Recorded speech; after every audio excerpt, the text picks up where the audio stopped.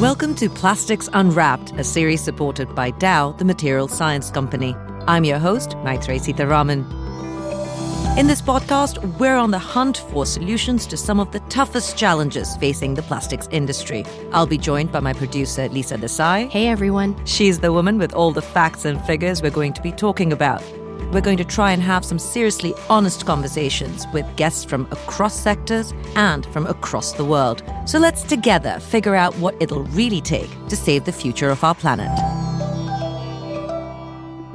It's the throwaway nature of our society which is the problem. And again, you can't blame the material for that. You blame us, human beings, and the way we have become so lazy and reliant on this convenience.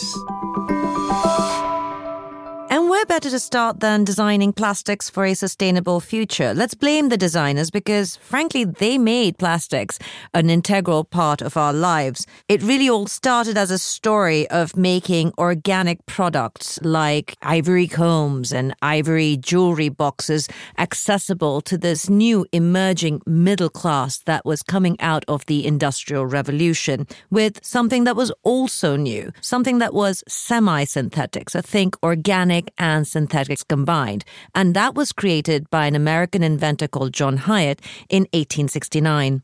And then came the synthetics, so further inventions like Bakelite in 1907, we had plexiglass in 1933, and nylon in 1935. All of that led to a rainbow of materials for everything from toys to jewelry. And plastics only became an industry around the 30s. That was all driven by the need to fill material gaps that were left by the First World War. So think nylon to replace silk in stockings, for example. And then came the Second World War, right, Lisa? And that led to more material shortages.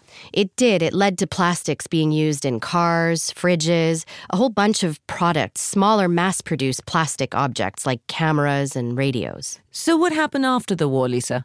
Well, in the 50s, Italian design really propelled plastics into our homes with more modern aesthetics, so designer furniture and homeware. Then there was the oil crisis of the 70s, and that meant plastics became really hard to make, and the world also became a lot more aware of its life cycle and, all the end-of-use issues that come with it. But use won out in the end, and between the 70s and the 2000s, plastic really became central to our lives. But it was really only in the 90s when recycled plastic designs made their debut. And now knowing that really a lack of plan for end use is no longer possible, I'm finding that designers are really focusing on these circularity models to give designs a new lease on life. So who better to give us insight on the design thinking that's going on in that world to drive that change than Tony Chambers? He basically did set the tone for all our design aesthetics since the 1990s, first as the art director of GQ and then as editor-in-chief of Wallpaper magazine, where I must say he still contributes. Though nowadays you'll probably find Tony knee-deep in the design world through his creative agency, TC and Friends. Tony Chambers, welcome to the show. I am so happy to have you here.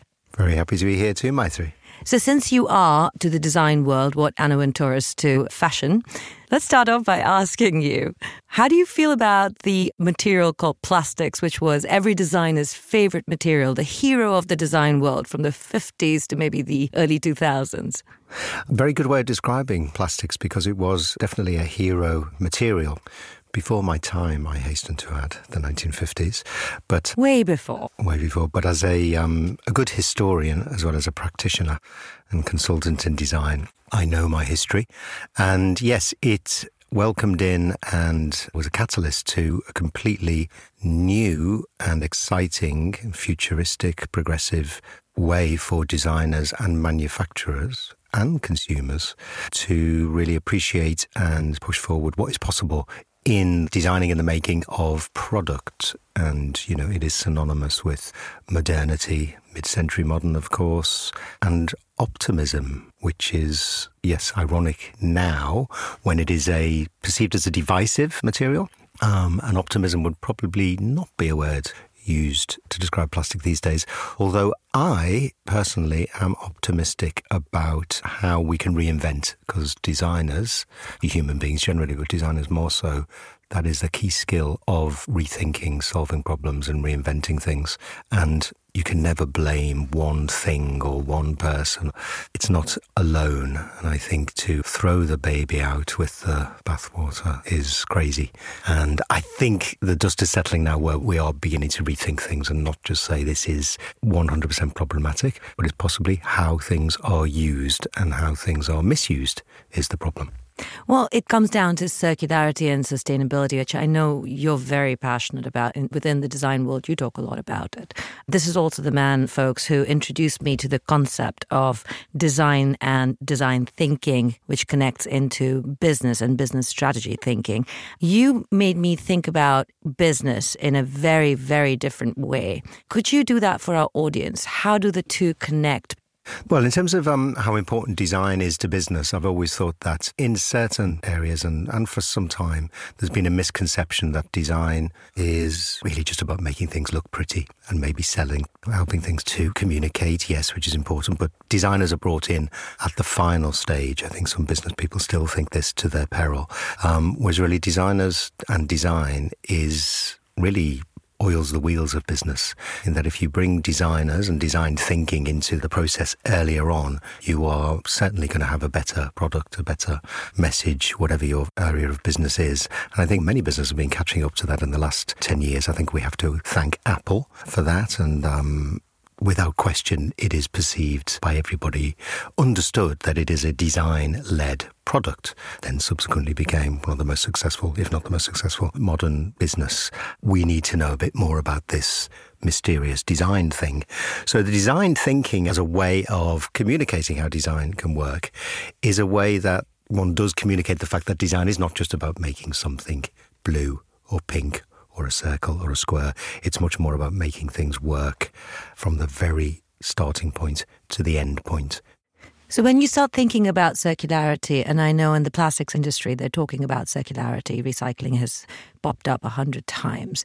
They're grappling with being the most visible in terms of climate change activism and being also perceived as not doing enough, rightly so sometimes. How does design help them rethink at this point of change? Everyone wants to change, but they are stuck with the lack of infrastructure. How can design help them do that? Of course, they're not doing enough. Nobody's doing enough. We all need to do more, and we should all do more and be conscious of it and be responsible of it. But design, again, going back to the point of being there at the beginning and being there through the journey and to the end, design can help in all those ways. And I think you're right, infrastructure is the key to this problem.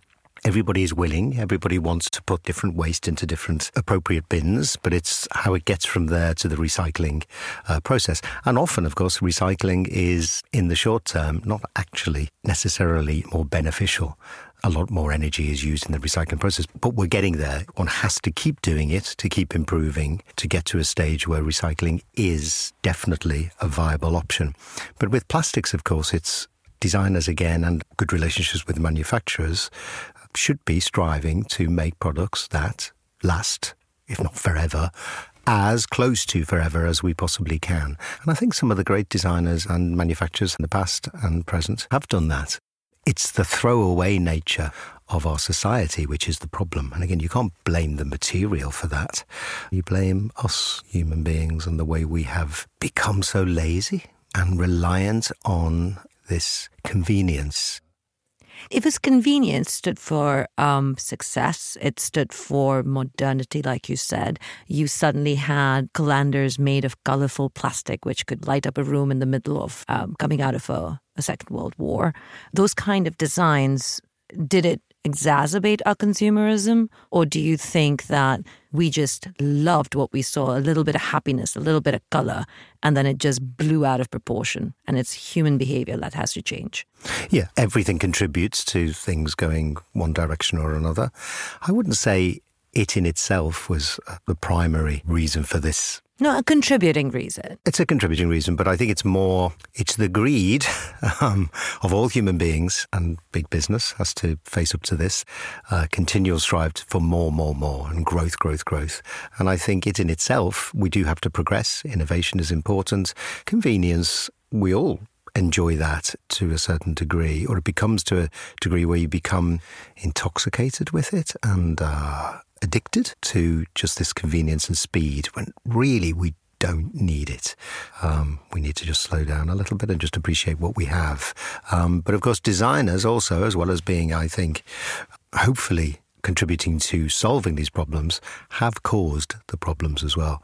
My area of expertise, trained in and still love, is communication design, graphic design, advertising. And of course, I think when you look back, the misuse of our skills to promote and convince people to buy things they don't need is, it's naughty. It's naughty. It is very naughty. Designers are naughty as well as being good. Potential to be very good, potential to be very naughty. That was, I think, the biggest contributor, and potentially still is. And this manipulation, of course, it's accelerated even more now with, as we all know, the incredibly smart but dangerous manipulation of digital communication tools, where we are really being convinced and persuaded to buy things we really don't need. So many things we don't need. So it really comes down to designing for longevity, designing for circularity. Are there some examples that really stand out for you at this point, where those of us who want to pare back and be a little bit more careful can focus on saying, okay, this is the work that's happening, these are the innovations happening in the design world? So one example of a furniture company, an American furniture company called Emeco. Check them out if you don't know them. They are a company that originally produced the Navy chair. It was a chair for the US Navy. So aluminium is robust, strong, but very lightweight, which of course is important, and the sea. And a very, very simple and elegant design that would weather the conditions at sea, weather the conditions of burly naval folk, but also be very light.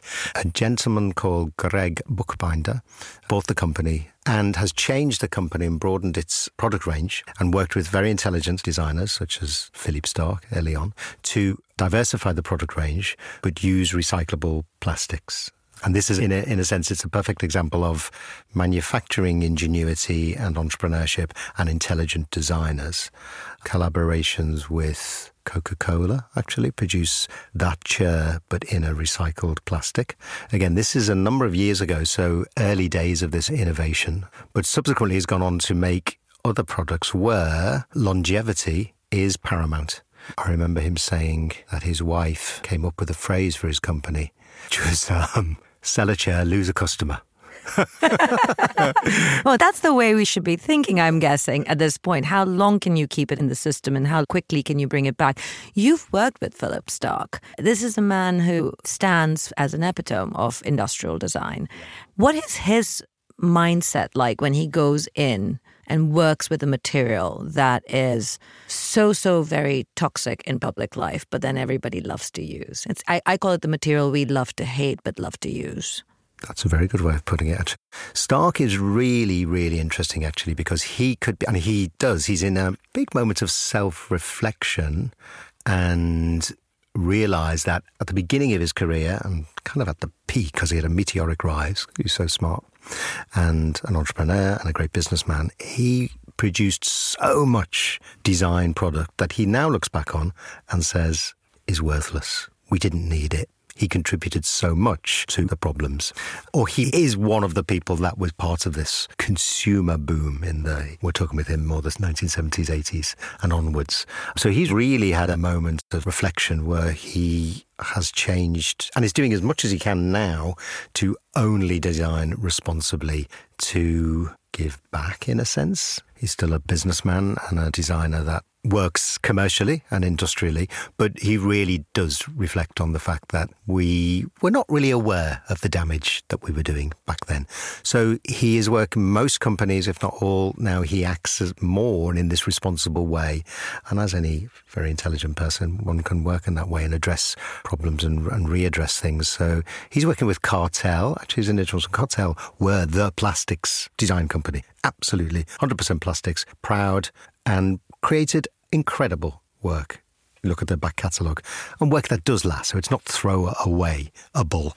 If anyone listening doesn't know the company Cartel, Google it. These are the folks who, after World War II, created these amazing chairs that now are copied, and you can get versions of them, I should say, in even places, I will leave them unnamed, but in more accessible ways. But these are very iconic furniture pieces. Just Google them. You'll love them. And you'll understand why they were so iconic. Sorry, Tony. That's okay. And they do last, because good design should last. It's one of the key definitions of what good design should be. It should not have inbuilt obsolescence. But they've addressed the issue at hand in the last number of years, and they're using different materials to plastic, but they're also using recycled plastics. And with a designer as experienced and as knowledgeable and as intelligent and smart as Philippe Starck, and there are many others, other brands are available. This is not an ad for Philippe. I know. This is honestly, I'm not on his payroll. Feel free to name others. Yes.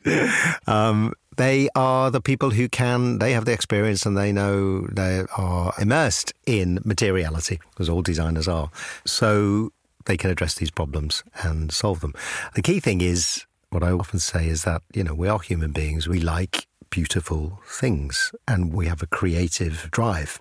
What differentiates us from different species, different animals, is that we do make things for pleasure.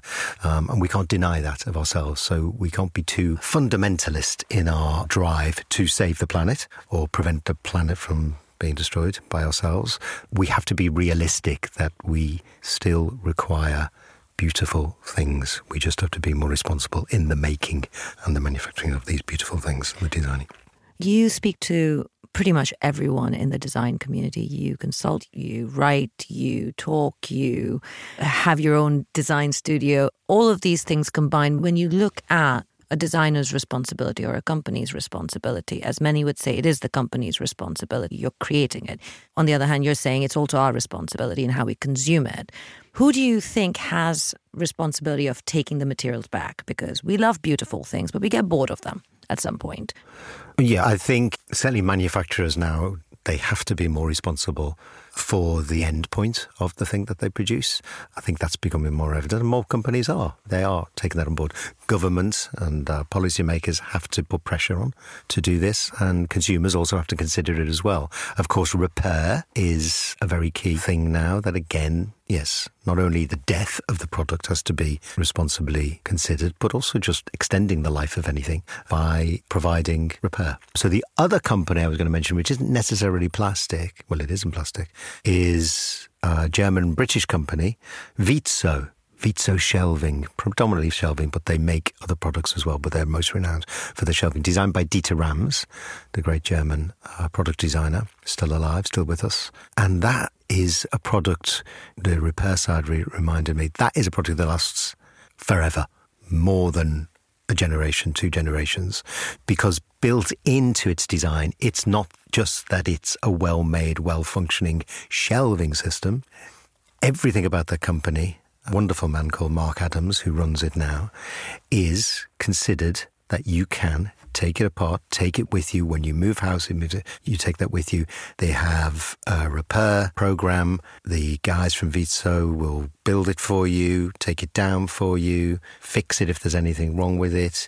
All the elements that make this product, makes you love it even more. So you love it anyway because it's beautiful and so exquisitely designed and functions so well, looks great. But it's so well designed from its conception design to the next 3 or 4 generations. It's amazing. Now, again, you might think buy a shelf, lose a customer, but somehow they're managed because you love it so much, you just buy more. And you think, well, I'm not going to buy another system because it's the best. So I think they have nailed it in terms of responsible, sustainable design with longevity, but the audience is continuing to grow. It's like a magic sauce. Yes. It is a magic sauce where you're creating a design that people fall in love with and hopefully even appreciates and value. I mean, the Eames chair always stands out for me as an example of what could have been considered just a chair when it was created, and then it's become iconic. I can't afford one. I have a replica, but it's all sacrilege. But again, you go for the cheaper option. It's always there. So I wanted to ask you, in terms of the history of plastics, when we first found it, it was organic. Then it became semi-organic. Then it became completely inorganic. Do you think that had anything to do with its design usage, or did design follow the material at that point with plastics?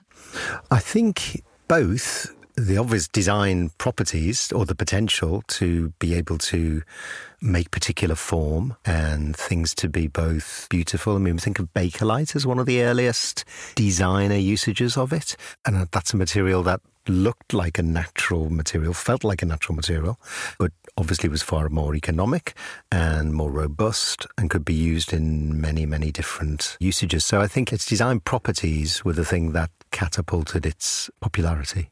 So the reason I ask this is because for some reason it seems like things that were only for the rich in those days suddenly became accessible for the middle class and the folks who just couldn't afford stuff like combs and clips and, yes, things like that. And suddenly you had accessibility. Did it exacerbate our want and need, saying suddenly we can afford what the rich have in ivory, but we can afford it in plastic? Yeah, so billiard balls was also one of the first usages I read recently, or was reminded of. Before that was ivory. So actually, there is plastic being seen as a good product and a product that is saving a certain section of the planet and the world, in that it's preventing the use of ivory or reducing the need for ivory. So it's sort of a hero product there, which again is an irony how it's perceived now. But it's democratic as well. It was more economic. It's all the things that are very, very positive, which again is reflective of the moment, post-industrial revolution, more things being available for more people. It's a very, very positive message, and then accelerated in the mid-century to allow people to have beautiful and useful design. We just don't want it to land up on our seashores and in landfills. Exactly. That's where the problems arise, which again is more to do with our misuse than the material itself. It's to do with the irresponsible usage of it and perhaps the greed of certain manufacturers to make more things cheaply, therefore increase profits without really considering the end game. Jonny, in some parts of the world, we still are using plastic as we did in the West as an arbiter of safety, of quality, of packaging, that if it doesn't come wrapped in plastic, it's either tainted, must have got damaged in transit. Some places in Asia, you still need to, for example, wrap things in plastic if you're shipping it out, because paper just is not acceptable as enough protection. Is that going to be an issue for trying to bring circularity into the model? Because this is all single-use plastic at the end of the day. No, it's a huge issue, and it's perception, as you say. It's an educational thing that will take time. But if those perceptions are there and ingrained, one can't just click one's fingers and expect people to change their perceptions that it is okay if it's not protected, let's say, is the right word, I suppose, because it does have protective qualities, of course. Even in the food industry and supermarkets, here's an argument, devil's advocate argument, really, that some vegetables, if they are wrapped in plastic, it does prolong their life on the shelf. And without it, that food would become inedible and be thrown away. So there's a very delicate balance, isn't there, between... It's very delicate because I'm going to leave the grocery store chain unnamed, but one of them tried to move their meat packaging, if I remember, into vacuum packaging to reduce their plastic usage. And the outcry from consumers was massive, and it was about the meat just not tasting right. Yes. And these are the same consumers who had asked the particular grocery chain to reduce their plastic use. How do you as a business then address your need and want? How do you design a product packaging that works to meet both? Well, that requires dialogue and collaboration, doesn't it, between different manufacturers to all do it at once, and then there is no alternative. As long as it does not detrimentally affect the quality of food, then, I think it's collective minds, isn't it, where you get together and say, this is clearly going to be better for the planet, but we all have to do it at once. Is that ever going to happen? No. No. I don't think so. We can start with perception change. How's that? Absolutely. No. Perception change, and coming back to then design and design thinking, a lot of that perception, changing people's perceptions for the better as opposed for the worse, as many advertising gurus did, in terms of persuading people to buy things they don't need. Let's use our skills, our design and communication skills to re-educate or educate perception in the other way. And I think that is a better use of designer skills. That is a good way of topping and tailing it. There you have it. That's the last word from the man who is described as the ultimate arbiter of taste of the design world. Tony Chambers, thank you so very much for joining us today. Thank you very much, Maithreyi. That brings us to the end of part 1 of Design Thinking Plastics for Sustainability. Join me in the next episode for part 2 of our deep dive, where we're going to look at how big and small businesses and designers are putting that design thinking into action. The designers are having to learn how you design a product that is bulletproof for the future. Thanks for sticking with us to the end as we hunt for solutions to make plastics truly circular. This podcast is supported by Dow, the material science company. Don't forget to share the show if you enjoyed it. And do leave us a comment or a review on Apple, Spotify, or wherever you get your podcast.